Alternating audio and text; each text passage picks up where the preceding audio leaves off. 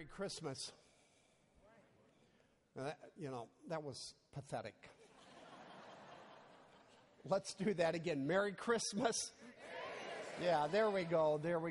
Katie's absolutely right. It really is a privilege that we dare not take for granted when we can gather together like this and worship. I was talking to my 3-year-old granddaughter this morning early before I came to church, and I said, Eliza, today we get to go to church, and she kind of looked at me. Now, her parents, my daughter and her husband, are missionaries in Asia, in a totally closed, 100% Muslim country. And I realized that Eliza has hardly ever been to church. It's a privilege that we can gather together in Jesus' name and honor Him. And we are in this series, as you see on the walls, we've entitled Peace on Earth.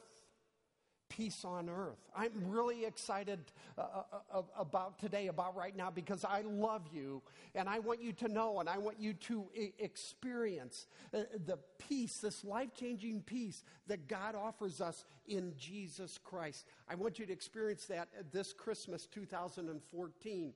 But as we begin, rather than explaining that and unpacking that on the front end, what I want to do is illustrate it. So I want you to watch this video with me that we put together a few weeks ago about a couple here, right here at Wheaton Bible Church. Let's watch this.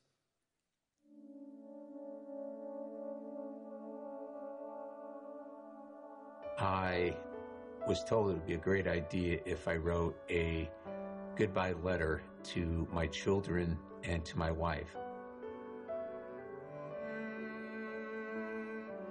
To sit down and put all your thoughts down in a letter to your children and to your wife and know that that's something that they'll keep.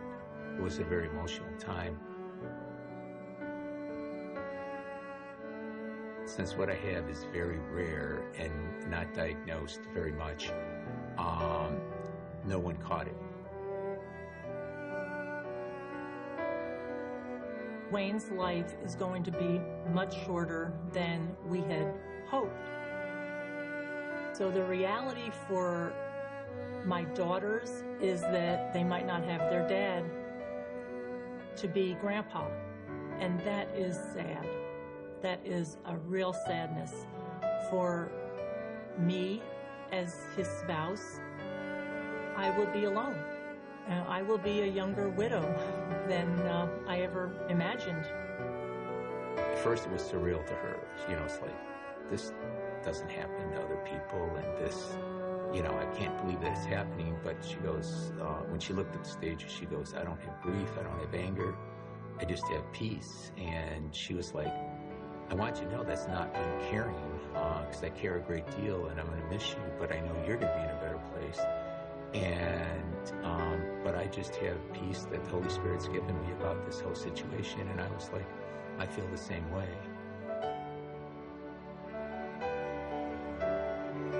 A peace came about us almost immediately. And I just know it was the culmination of decades of being in God's Word and knowing and looking for His peace. Our time on earth is like the blink of an eye. Compared to the time that we will spend in eternity with Jesus, you can't compare it. So, it's okay. I know that when I'm going to go is in God's hands. And so I look for every day for opportunities to try to witness. We all need to be reaching out to our friends, our neighbors, our co-workers, our siblings. But I probably won't know what effect they'll have on people, but that's okay if I can plant some seeds. That would be terrific. Trust in the Lord with all your heart and lean not on your own understanding. And always acknowledge Him and He will direct your path. That's what I want to leave.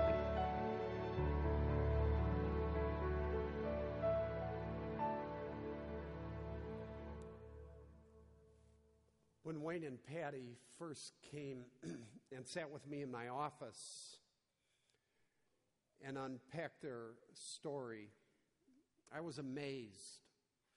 There was no fear, no panic, no self-pity.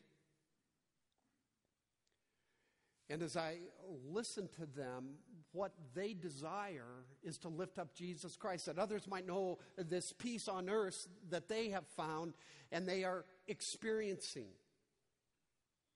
It was remarkable, just remarkable. And as I watch them interact with each other and notice the poise and the calmness in their demeanor, I realized that here was a couple sitting with me in my office that had discovered the secret to life, the secret to peace and contentment. Paul talks about it in the New Testament when he says, I have learned the secret of being content in any and every situation. And now Wayne and Patty are fleshing it out, living it out. There is no gift under any tree anywhere in the world that is more valuable, more important, more liberating, more life-changing, more satisfying than the divine gift of peace, peace on earth. And so today what I want to do is I want to look at what is this peace. I want to unpack that some. And then I want to talk about how we can experience it. Because we happen to believe the Bible is God's Word, we're going to look at a couple different biblical passages to understand what God has to say about this subject. So grab a Bible, turn on your Bible. There's Bibles in front of you. And let's turn to the Gospel of Luke, Luke chapter 2.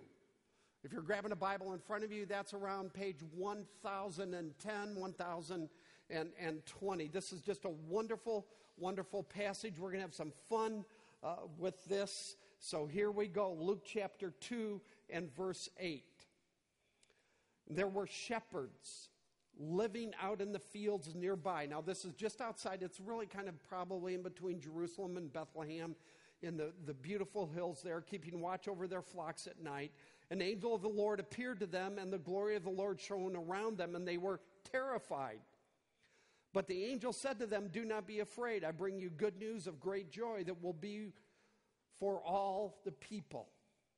Today, in the town of David, a Savior has been born to you. He is Christ the Lord.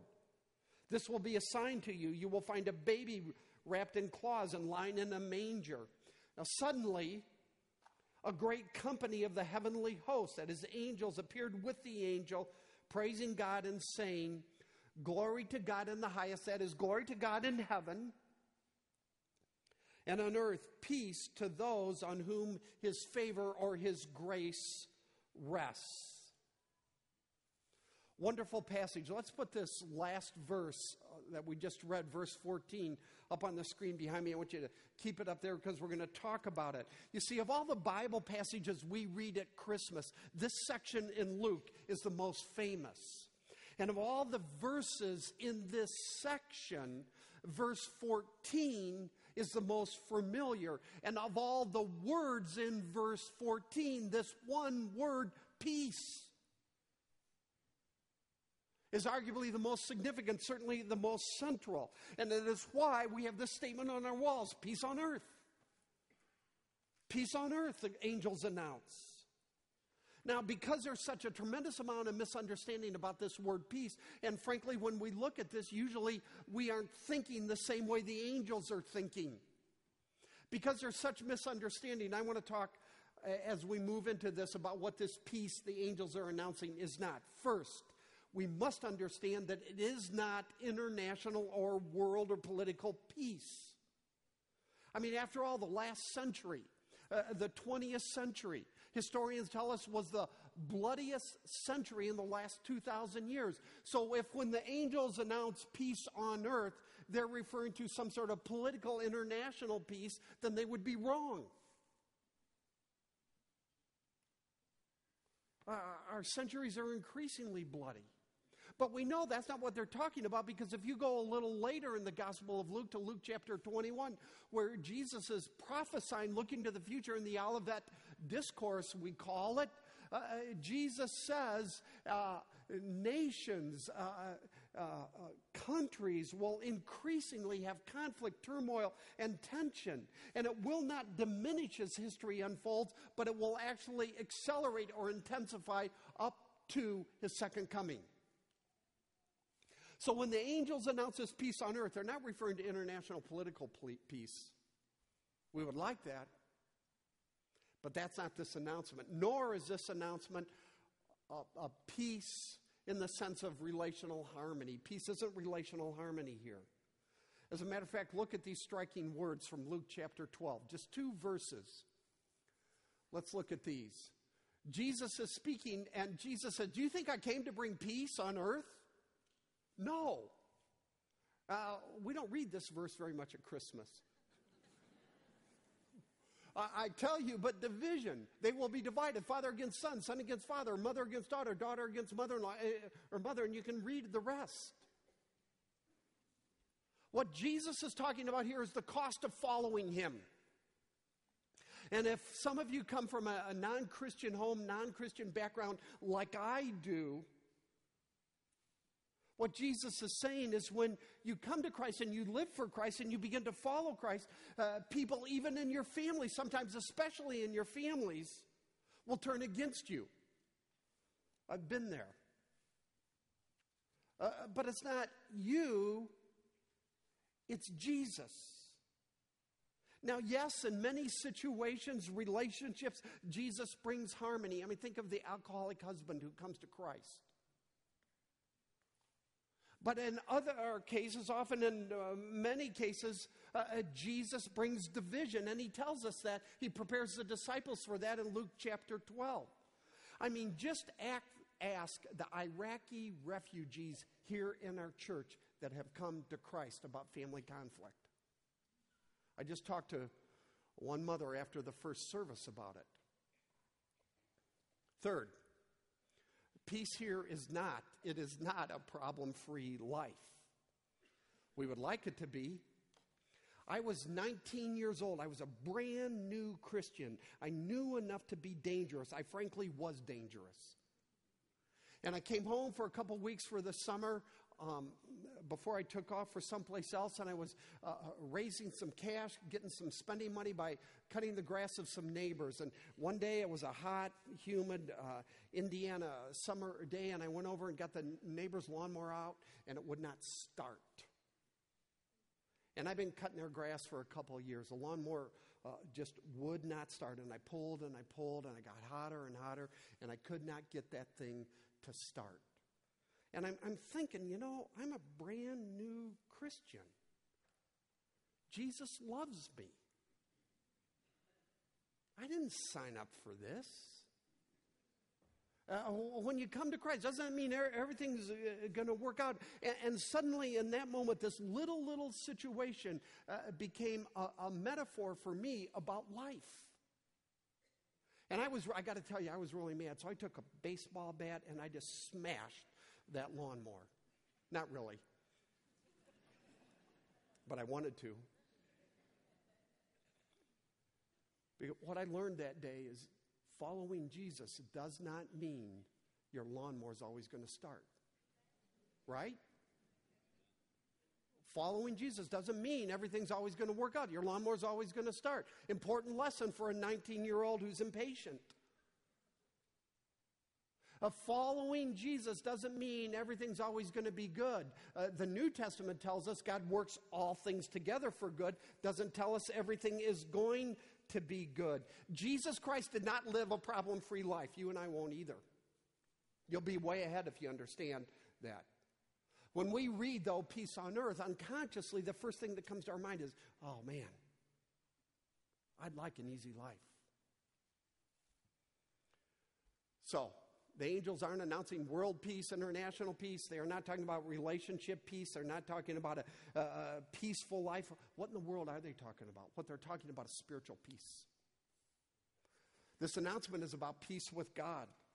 It's about something vertical, not something horizontal. It's about the ending of hostility, alienation, estrangement from God through the advent, that is the birth of the Son of God, which would culminate in the death of God. The death of Jesus Christ on the cross. So peace here, it isn't so much a reference to the birth of Christ, but rather what the birth of Christ would usher in, what it would make possible, and that is the death of Christ for the forgiveness of sins. So peace on earth is the forgiveness of sins. Now what I want to do is I want to illustrate this biblically, then I want to unpack it and talk about what it means, and then we'll move on. So let's go back one chapter to chapter 1 and verse 76. Here we're in the middle of what's called Zechariah's song. Zechariah is the father of John the Baptist. John the Baptist was the forerunner, the prophet before Jesus Christ. And John the Baptist has just been born, and so Zechariah is making a prophecy about John the Baptist and Jesus. And so he says in verse 76, "And you, my child, will be called a prophet of the Most High." That's a reference to John the Baptist. Now he begins to talk about Jesus. "For you will go on before the Lord to prepare the way for him." Look at what he says in verse 77 about Jesus, to give his people the knowledge of salvation through the forgiveness of their sins. This is all prophetic. Jesus hasn't even been born. That won't happen until the next chapter. Now skip down to the very last line, verse 79. "And to guide our feet into the path of peace." So here in the chapter preceding this angel's announcement about peace on earth, Zechariah's prophecy ties the forgiveness of sins to peace, or peace to the forgiveness of sins. Peace is the forgiveness of sins in Jesus Christ.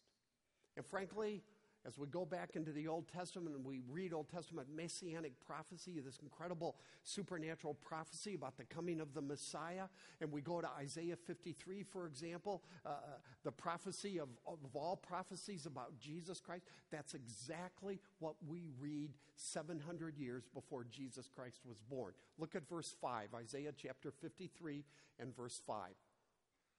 "But he," that is Jesus, "was pierced." Now notice it's in the past tense. That's a literary device called prophetic certainty. The prophecy, which will be in the future, is so certain the authors write it in the past tense.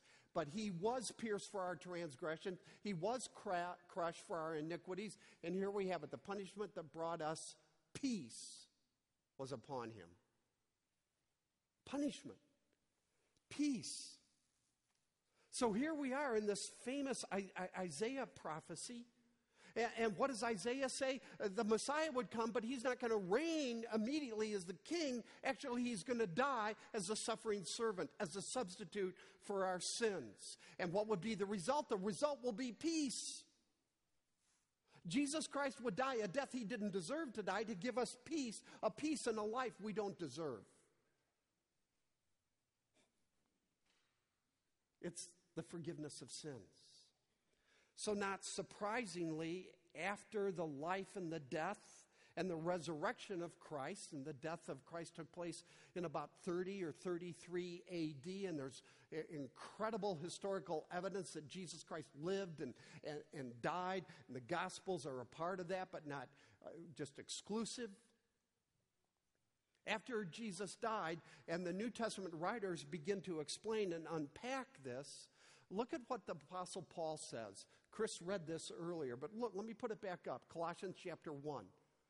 "For God was pleased to have all his fullness dwell in him," that would be Jesus, "and through him, Jesus, to reconcile to himself all things, whether things on earth, things in heaven, by making," here it is, "peace through his blood shed on the cross."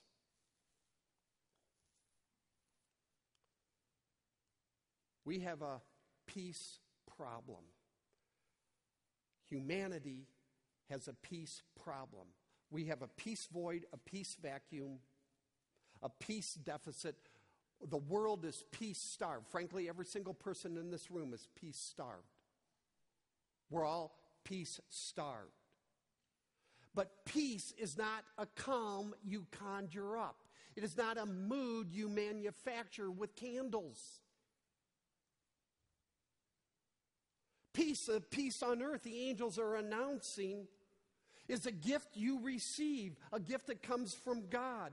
It's not something you do, it's something God has done for us in Jesus Christ. And when we read the word peace, we tend to think of easy rest, quiet.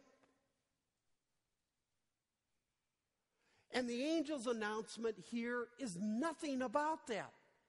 It's about the turmoil of God putting his Son to death on the cross in our place for our sins. It isn't something, peace, therefore, this peace isn't something we initiate. It's something God has initiated. It isn't a feeling. It isn't subjective. It was an event that took place 2,000 years ago in history, and the history is really strong when Jesus Christ was crucified for sin. Now, those are the biblical passages.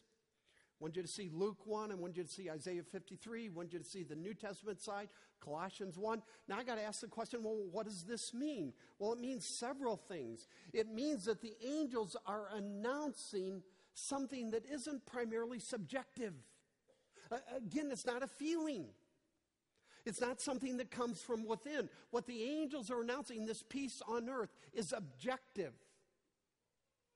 It's absolute. It's permanent. It's eternal.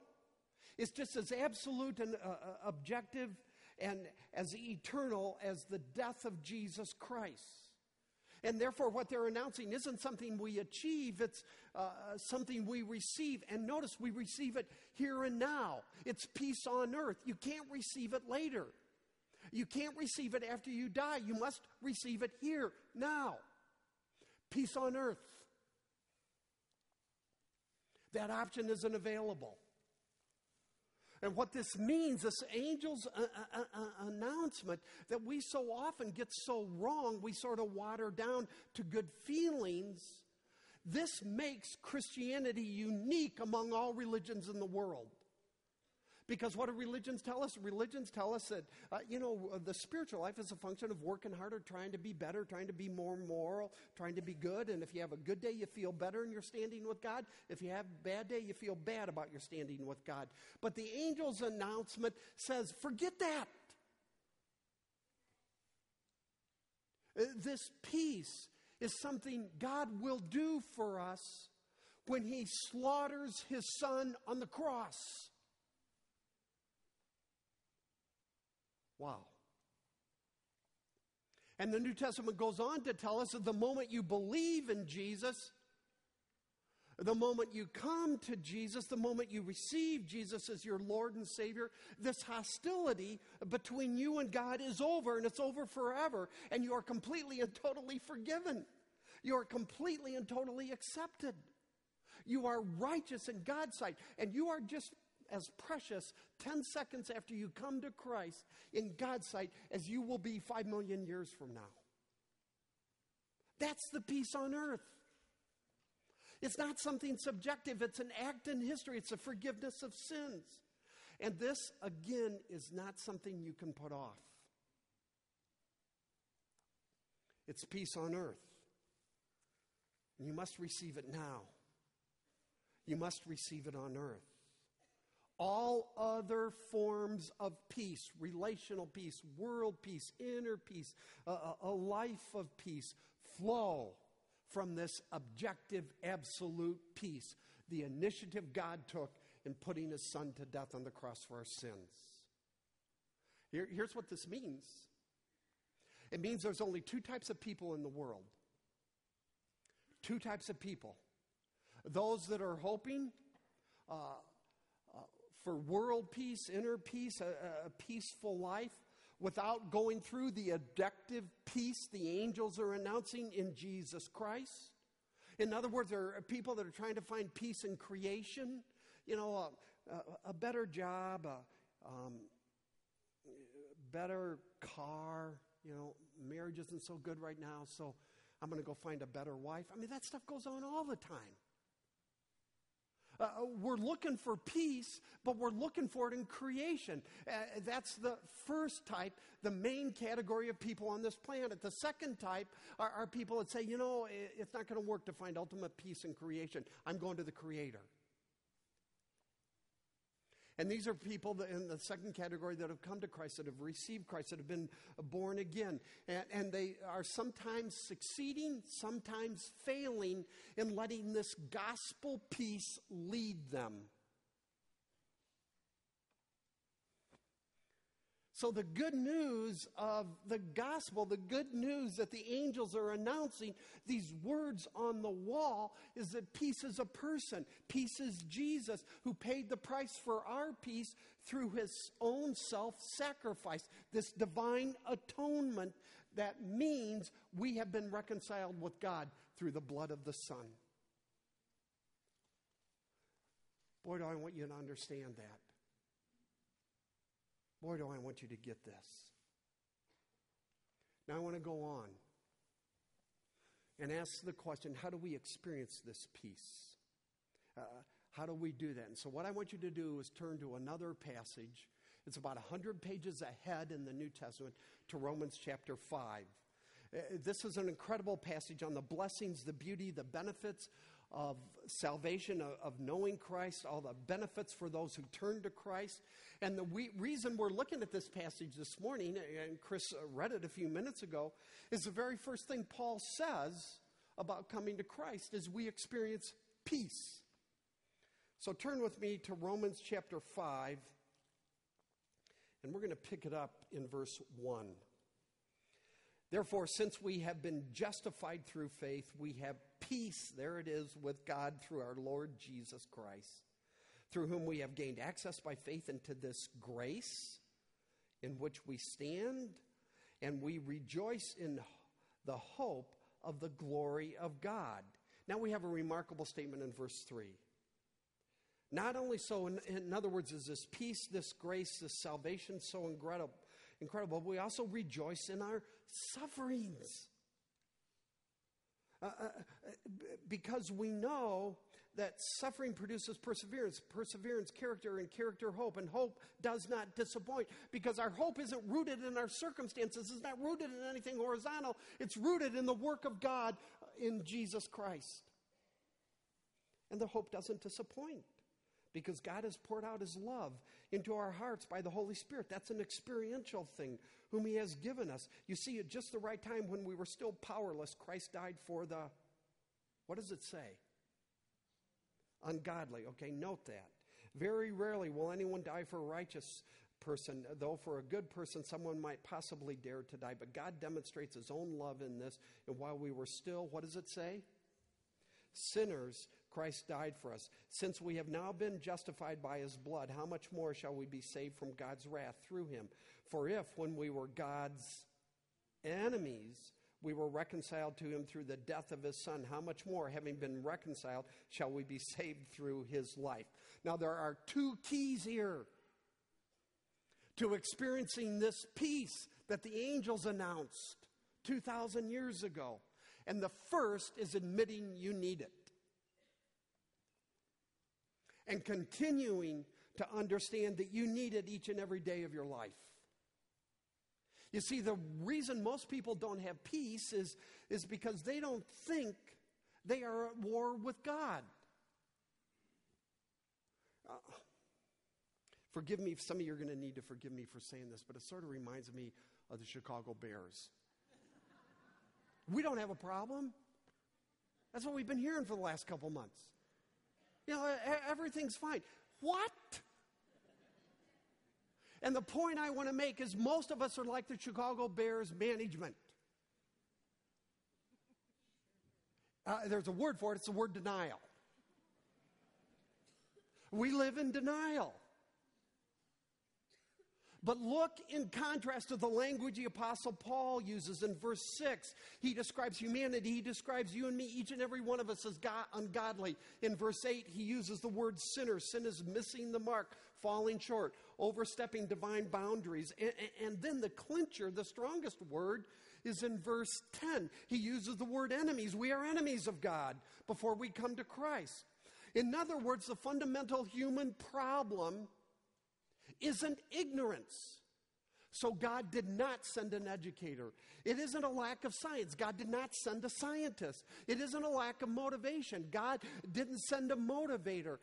The fundamental human problem is sin. It's hostility with God. It's being an enemy of God. So God sent a Savior who would die to reconcile us to the very God we've offended. Here's a story others have told. I love it. Years ago, the famous atheist Madeleine Murray O'Hair was debating David Frost about the existence of God on David Frost's TV show. And he was defending the existence of God, but he was no match for her superior intellect. And he was losing. So at one point he turns to the TV audience and he says, well, all those of you that believe in the existence of God, raise your hand. And most of the hands in that TV audience that day, this is some few decades back, went up. And so he kind of looked at her, Madeleine Murray O'Hair, with a kind of a look of triumph. See? And she, in that moment, missed an incredible opportunity. Because she could have said, hey, let me ask the audience some other questions. And she could have asked, hey, keep your hands up if you believe in the God of the Bible.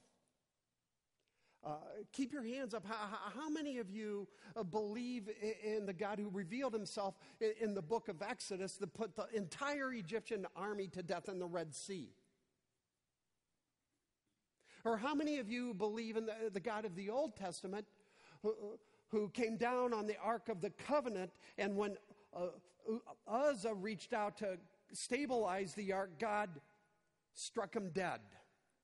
Or how many of you, keep your hands up, believe in the God who revealed himself to the book of Job and said, Job, I'm not going to explain to you why all these horrible things have happened to you. I just want you to trust in me because of who I am. Hold your hand up if you believe in that God. And by then, most of the hands would have dropped. But she didn't do that. Now, why do I mention that?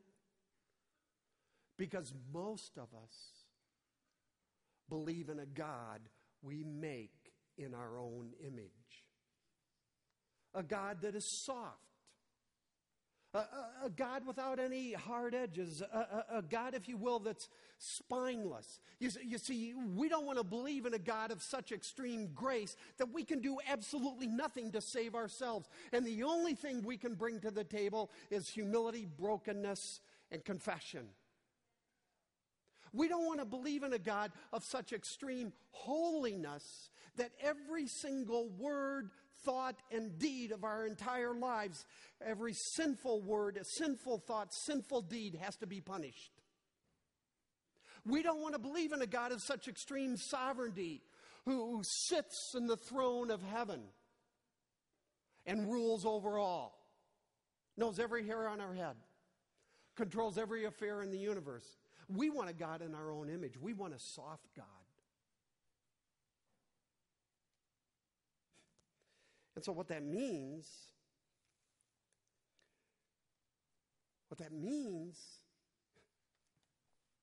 is that we don't see ourselves as enemies of God because we've fashioned a small God in our own image. And we don't see ourselves hostile to the God of the Bible because we don't believe in the God of the Bible. Or let me change it a little. We look around and see all the terrible things happening in the world, and what do? We hold it against God. God, where in the world are you? Instead of understanding this is precisely why God sent his Son into the world to experience such horrific, terrible things upon himself. Or we look at the things that are going on in our own lives, the pain, the suffering, the brokenness, the dysfunction. And we get mad of God instead of understanding that God hates it so much. He sent Jesus Christ to the cross to rescue us from it. And we turn all this around. And I've said this before, but men and women, you students, you're going to be miles ahead of the game if you understand you have a small brain. And lots of anger. And a fair amount of arrogance. And you're arrogant enough to think, give me enough time, give me the right circumstances, give me enough money, give me this, give me that, and I'll find peace. And when you read those words of the angel's announcement, you think peace is something internal, and it's not. It's something external that God does through Jesus Christ. It's the forgiveness of sins. But the first step to experiencing this peace is to understand we are enemies of God and to admit it and to keep admitting it each and every day of your life. That is admitting your sin. The second,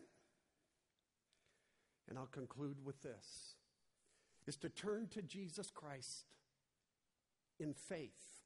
So look at Romans chapter 5 and verse 1. Notice that the word faith is used. We have been justified, Paul says, through faith. And then the word faith is used again in verse 2.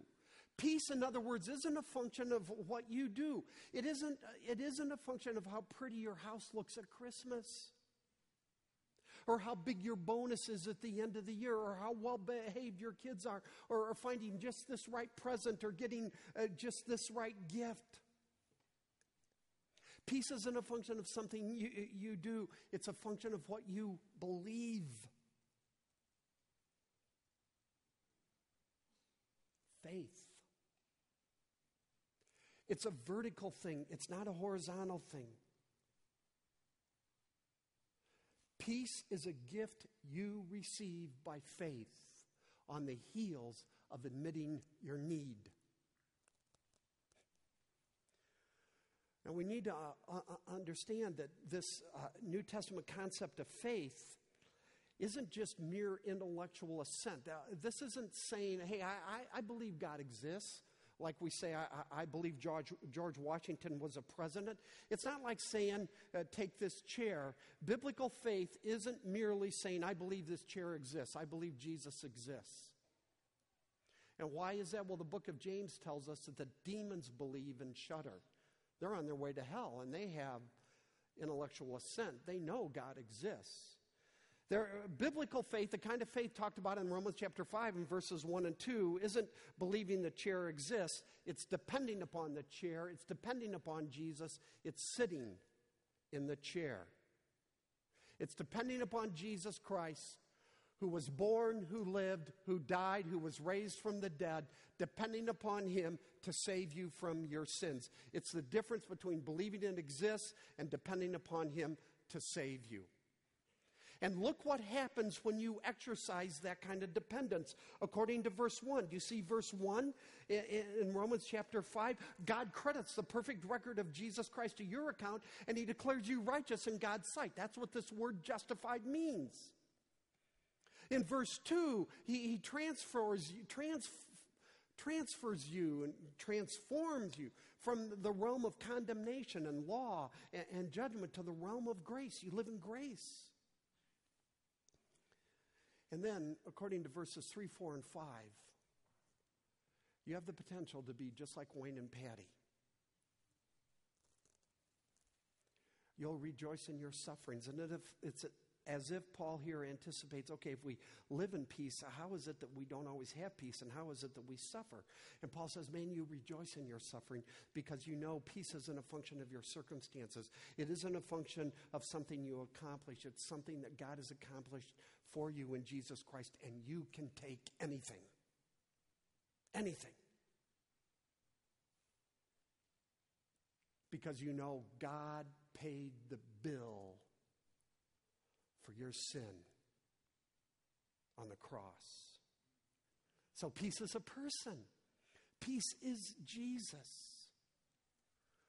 And I want you, if you have never done so, to come to Jesus and accept Him, receive Him as your Lord and Savior, that you might live a life of peace. And for those of you that have, let this peace, this wonder of this grace, this realm of grace that you live in, dominate your thoughts and your minds and your hearts this Christmas season and all the way through the years to come. This is a promise. That's a privilege. Peace on earth. His name is Jesus. Let's pray. Father, we thank you for the wonder of your grace, what you have given us in your Son, for all that is ours. We pray, God, as we come to you now and worship, that you would speak and you would speak and you would allow us to take these truths deep into our hearts and our minds, that we might worship you. In Jesus' name.